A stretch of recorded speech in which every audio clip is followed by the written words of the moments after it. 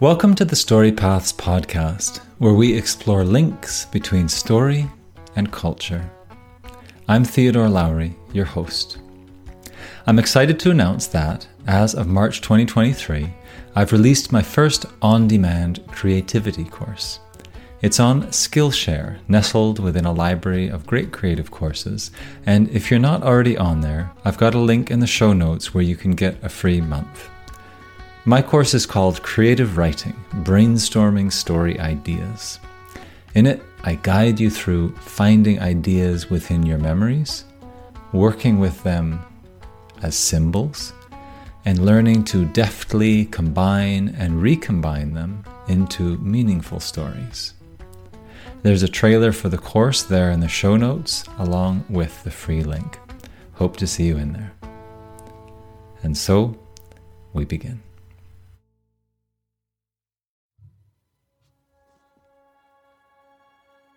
A stone, shaped like a claw. The claw of a great bird, fallen into this bay by the open ocean 100 years ago. It was a voracious, huge, devouring bird. Look, you can see that hilltop over there. Gone. Many more species used to live on this coast. Now, most are gone.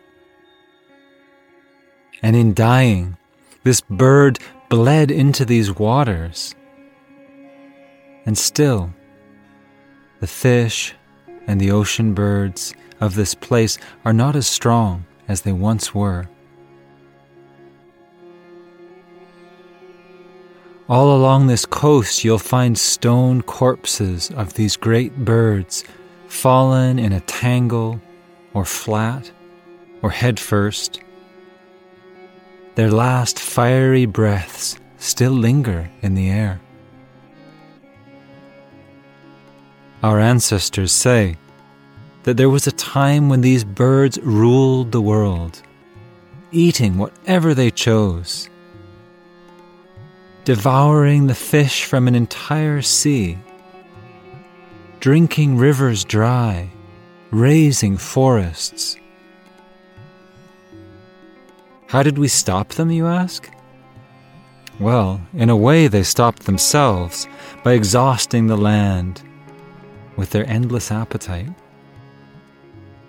But they also stopped themselves by forcing the creatures of water, land, and air to come together, to come against them and say, "No, it is enough. You bring death to the world because you have a hole in your gut that leads to nowhere. Enough. We will live, and you must die. Return now to the cycle of life so that in time you can nourish others. Let go, for now it is your time to die. Go now, touch this stone shaped like a claw, and ask that great bird to give you the lessons that it has learned in death that it did not know in life.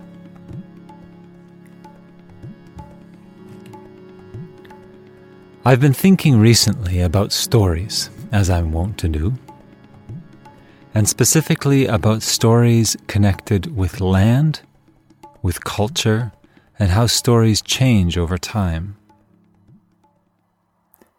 I was in a class yesterday with Tyson Yunkaporta, whom some of you may know. He's an Aboriginal man from current-day Australia. Interesting person. He wrote a book called Sand Talk, which I highly recommend. And he's very down-to-earth, very funny, shoots from the hip, swears a lot, and he's deeply into Aboriginal wisdom, traditional wisdom, and also systems theory, and scientific thinking and comparing different kinds of thinking. Interesting guy. And he was speaking about how story arises from place, that in traditional societies, places have stories. Mountains have stories of how they came to be. The different stories in a landscape are connected with each other. Pathways have stories. Caves have stories.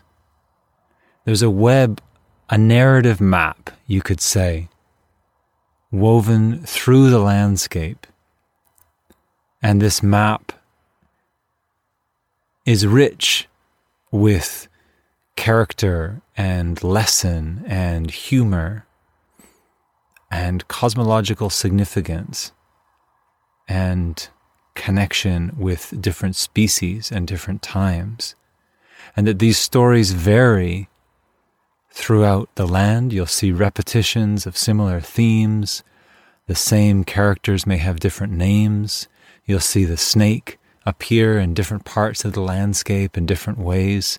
And as snake stories go north, you'll see that they change in particular ways. Stories about the sun, stories about the moon as well.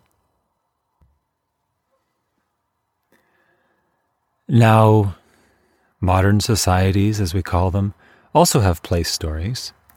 In any city, there's going to be a lot of different stories. You know, where the World Trade Center used to be, that's a big story. But there's also stories about how this bagel shop came to be, or the building that used to be there, or how that was the place where the city started. We have individual stories connected with place also. That's where I first met my best friend, you know, there in front of the school there. That's where I went to school when I was young. That was the house that we used to live in. That's the park we used to play in, me and my sister. So stories, we have stories connected with place. And in some fortunate societies, they have mythological stories connected with place, which don't just tell us about what happened there, but bring us into, you could say, a mythopoetic, metaphorical substructure of reality. That's one way to say it. A connection with a dreaming world, a non-human world. Not just aspects of our psychology, but connected to the other than human world. And becoming a member, or understanding our membership with the larger community besides humans through these stories of the land. Now, these land stories, Tyson Yunkaporta was making the point, can be interrupted. The people carrying the stories, their carrying can be interrupted by colonialism, invasion, volcanoes erupting, disease, different things. And the landscape itself can be interrupted, and all over the world, the landscape is being interrupted by mining, logging, and other kinds of resource extraction, or making malls and so on. This interrupts the story of the place, or buries or cuts it. But this narrative web is resilient and regenerative, just like creatures and ecosystems are in nature. Perhaps not endlessly resilient, but resilient. And if part of it is damaged, that can be regrown. And it changes. I'm on the continent people call North America. Prefer to call it Turtle Island. It's an older name with less colonial baggage. Well, no colonial baggage. And there have been a lot of people and are a lot of different nations and people living on this continent now. I'm from ancestry coming from Northern Europe. And my people brought their own stories. And being born here and having that older connection to Europe, and also learning some of the stories of the First Nations people here, and getting to know the land here, making home here, makes me consider story in a particular way. I'm thinking, what are my stories in connection with the land? What myths are growing now? Because myths are old, but they're also like in an old forest, that it's changing. There's new trees coming up.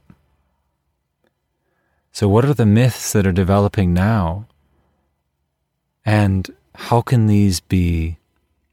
I help bring into the world helpful stories? Now again, Tyson Yunkaporta made some interesting points about stories. He said there's basically two kinds of stories. There's wrong stories and right stories. So wrong stories, he gave a few symptoms that they're kind of monolithic. They demand to be the one story. They tend to come from individuals or groups, small groups, rather than being collective stories. Wrong stories want to fight with other stories to make themselves right. It's like, one ring to rule them all. It's not about cooperation. It's not about diversity. Whereas right stories, they emerge from the ground up. They're collectively held stories. They're not stories with political agendas. They're stories that connect us with the land, with each other, with other species that tell us how to live, that give us insight into the world.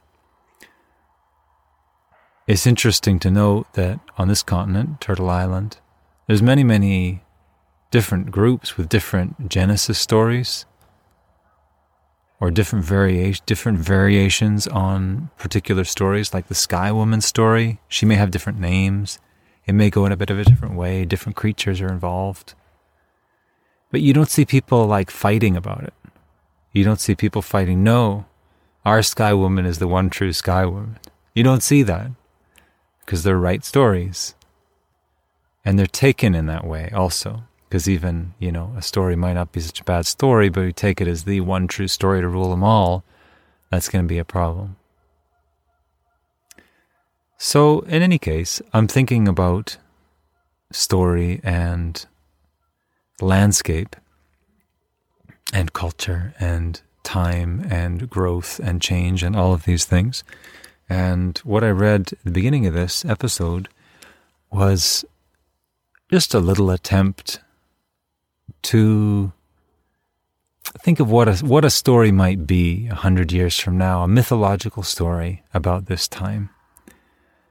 So I'll read it again. Hopefully it's not too heavy-handed, metaphorically speaking. But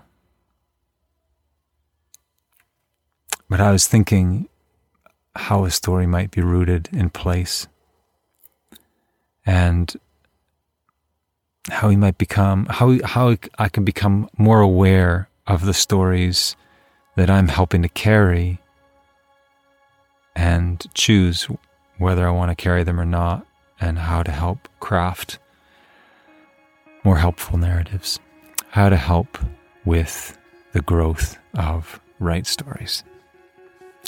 So I'm going to read it again.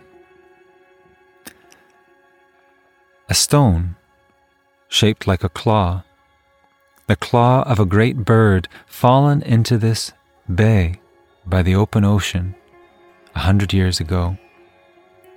It was a voracious, devouring bird. Look, you can see that whole hilltop is gone. Many more species used to live in this coast. Different kinds of birds and monkeys, all kinds of things. Most of them are gone now. In dying, this bird bled into these waters. And still the birds and fish here are not as strong as they once were due to that poisonous blood. All along this coast you'll find stone corpses, fallen in a tangle or flat or head first. The last fiery breaths of these birds still lingers in the air. Our ancestors, during these last 100 years, say that there was a time when these birds ruled the earth like the dinosaurs did, eating whatever they chose, devouring the fish from entire seas, drinking rivers dry, and razing forests to the ground. You might wonder how we stopped these powerful beasts. Well, in a way they stopped themselves by exhausting the land with their appetite, and also by pushing the creatures of water, land, and air to come forward and say, no, it is enough. You fiery, powerful birds bring death to the world because you have a hole in your gut that leads to nowhere, that can never be filled. It is enough now. It has long since been enough. We, creatures of the world, will live and thrive, and for this to happen, you must die. Die now, and return to the circle of life. Let it go. Let yourself go and find what peace you can. So, you can touch the stone that's shaped like the claw of a bird and ask that bird to give you lessons in its death that it did not know until the very end of its life. Thanks for listening to Story Paths, where we finger threads weaving story with culture. Before we go, I'd like to remind you of my new course, Creative Writing, Brainstorming Story Ideas, that is now available on Skillshare.